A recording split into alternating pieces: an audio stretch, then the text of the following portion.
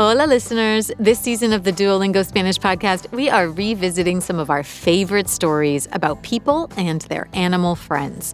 Stories that show just how amazing that bond can be. Today, we are going to the forests of Bolivia with an episode from July 2022. We'll meet Jimena Vélez Liendo. She's a biologist trying to save a very rare and special bear from extinction. Find out how her efforts also help the local community fight climate change. And be sure to listen until the end of the episode for an update from Jimena. Let's get started. The first time Jimena Vélez Liendo saw an Andean bear, or oso andino, she fell in love. It was 1996, and she was about to graduate as a biologist. Her thesis required her to travel to a national park in the middle of her country, Bolivia. Yo no estaba muy segura de investigar sobre el oso andino, porque me habían dicho que era una especie muy difícil de detectar. Además, yo no sabía nada de osos ni de su impacto en el ecosistema. Pero la primera noche que acampé en el bosque, vi uno. Fue uno de los momentos más lindos de mi vida. Me enamoré del oso andino, que también es conocido como el oso de anteojos. The Andean bear, also known as the spectacled bear, is covered in black fur and is distinguished by one characteristic, the white circles around its eyes that look like glasses. This bear also plays an essential role in protecting the Amazon forest against climate change. But over the years, it's become in danger of extinction. El aumento de las temperaturas afecta tanto a las plantas como a los animales. También está presionando los ecosistemas de la región y, como consecuencia, las especies tienen que competir entre ellas. Es decir, que la armonía se rompe. Los osos compiten con los jaguares y los pumas, y algunos de ellos desaparecen poco a poco. Esto lo sé porque estudié al oso andino durante 18 años, y en todos esos años pude ver muy pocos osos, hasta el 2017. After years of searching for Andean bears in Bolivia, Jimena finally got a lead from a rancher that had spotted one. He lived in a rural part of southern Bolivia called Tarija, where she had been doing research. Fui a hablar con él. El hombre me dijo que había visto al oso andino varias veces. Entonces pensé, ¿iba a poder verlo con mis propios ojos? ¿Finalmente había encontrado al oso andino? Welcome. Les damos la bienvenida to a special season of the Duolingo Spanish podcast. I'm Martina Castro. This season, we're bringing you the stories of true climate heroes, everyday people in the Spanish-speaking world who bring their communities together to take on climate change. As usual, the storyteller will be using intermediate Spanish, and I'll be chiming in for context in English. If you missed something, you can always skip back and listen again. We also offer full transcripts at podcast.duolingo.com. It was 2016, and biologist Jimena Vélez Liendo was starting a project to find and protect Andean bears in Bolivia. Yo llevaba más de 15 años estudiando al oso andino, así que quería hacer un estudio en todo el país para saber dónde estaba la especie. En Bolivia y en todo el mundo, la gente sabe muy poco sobre esos osos, y la verdad es que son una parte muy importante del ecosistema. Fewer than 10,000 Andean bears remain in the whole world. It's believed that about 3,000 of them are in Bolivia. 100 years ago, their numbers were double that. But droughts, or sequías, caused by climate change, have destroyed their habitats, and now their population is decreasing dramatically. El cambio climático ha causado sequías y, como consecuencia de eso, los osos andinos están cambiando de hábitat para buscar comida. El resultado es que se están comiendo el maíz de la población, las vacas y otros animales.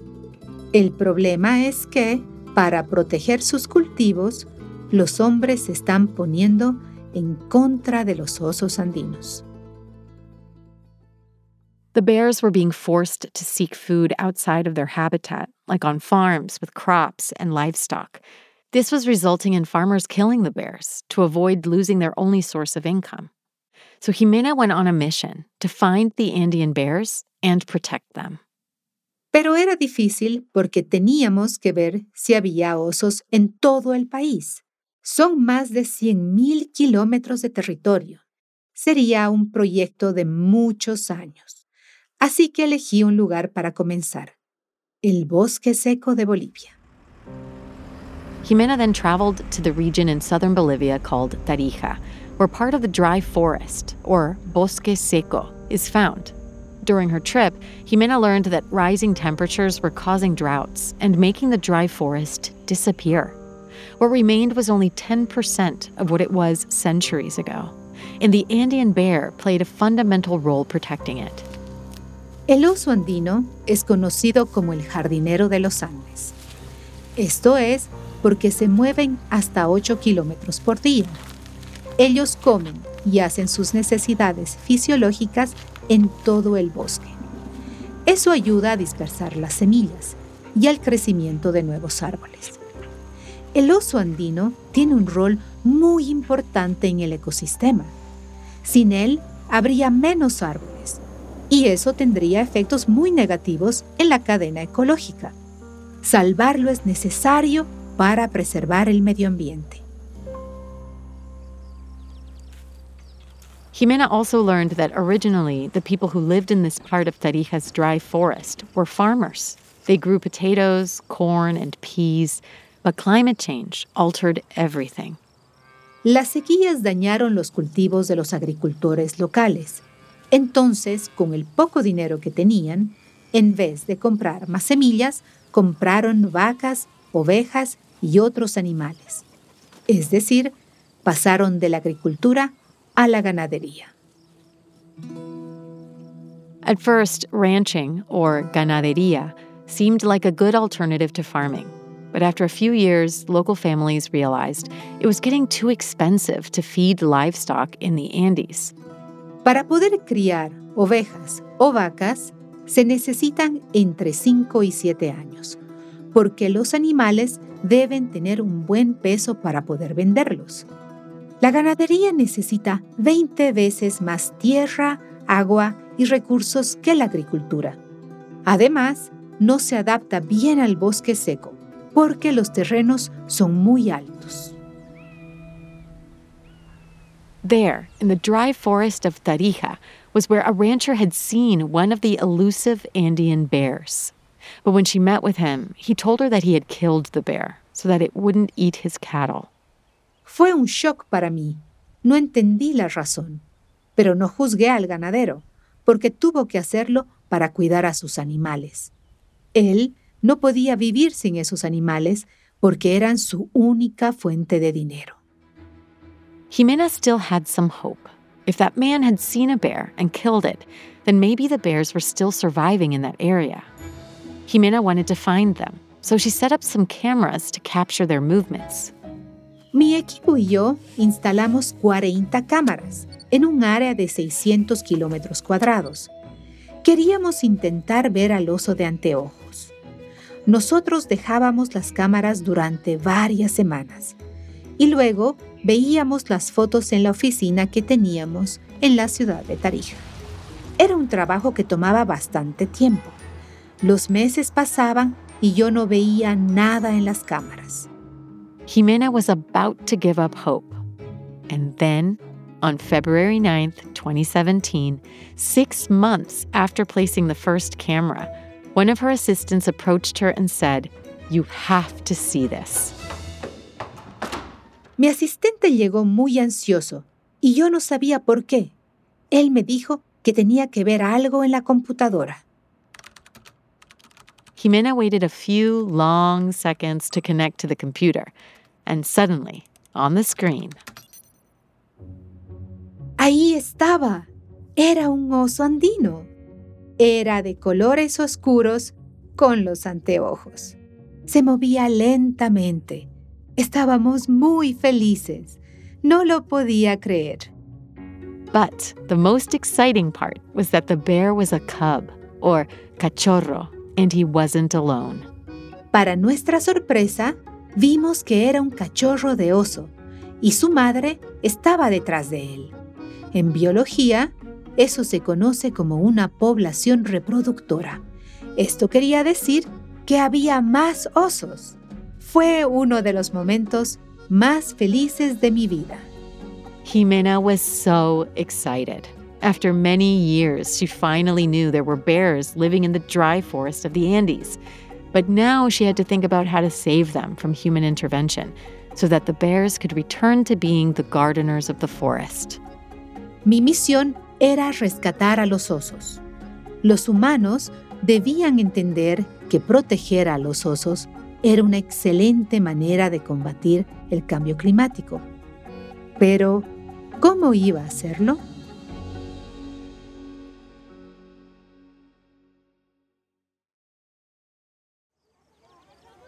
At the end of 2017, Jimena was sitting in a circle with some 15 families from San Lorencito, a rural community of Tarija. Everyone listened closely when she explained how the Andean bear was an important part of their community.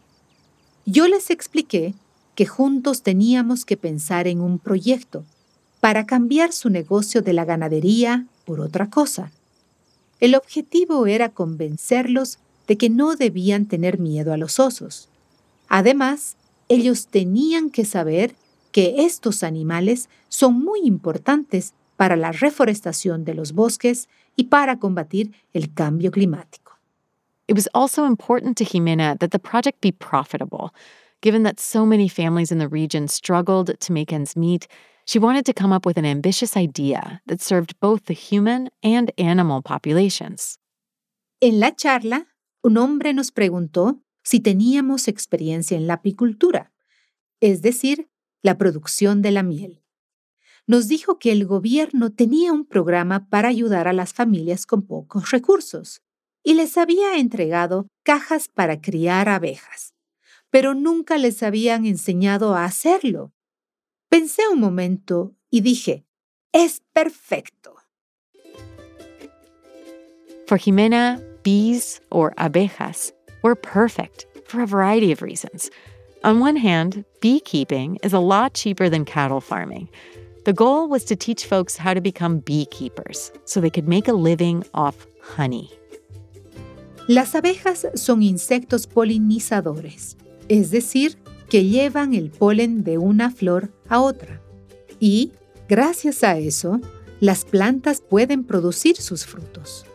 Son muy importantes en el ecosistema.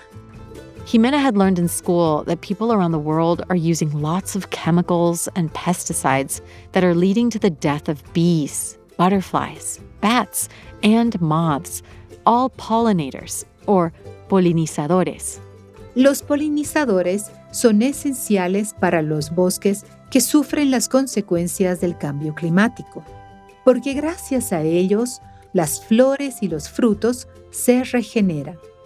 Si el oso andino es el jardinero de los Andes, la abeja es la polinizadora. Era el matrimonio perfecto. Jimena consulted with beekeeping experts, and they said that the dry forest was an ideal place because the drier the location, the richer the honey. No lo podíamos creer, pero teníamos una gran duda. ¿Qué iba a pasar si los osos se comían la miel? Jimena and her team helped with the construction of the beehives, or apiarios. Estábamos muy emocionados con la construcción de los apiarios. Es un trabajo difícil, pero bonito. Cuando llegan las cajas con las abejitas, tenemos que usar trajes para cubrir todo nuestro cuerpo. También tenemos que ponernos unos sombreros en la cabeza.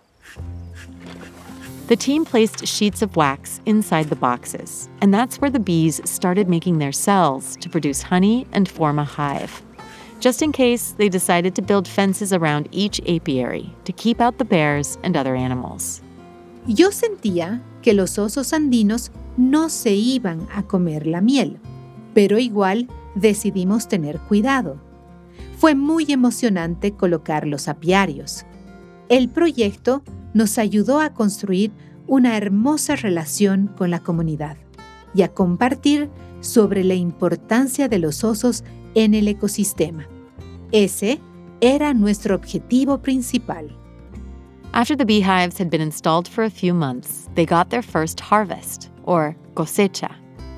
La primera cosecha fue en 2018. Fue muy importante para mí y, además, muy emocionante. Era la primera vez que se iba a cosechar miel de este bosque seco.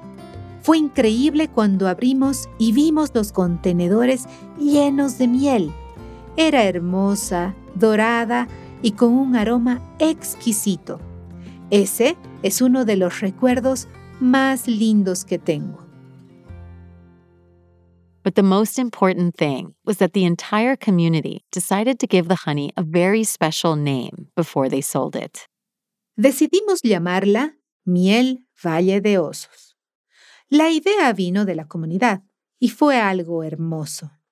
En la etiqueta de la miel explicamos la importancia de proteger a los osos para salvar al ecosistema y combatir el cambio climático. Consumers who buy the honey know they're part of a larger project that has to do with protecting the bears that preserve the forests and combat climate change.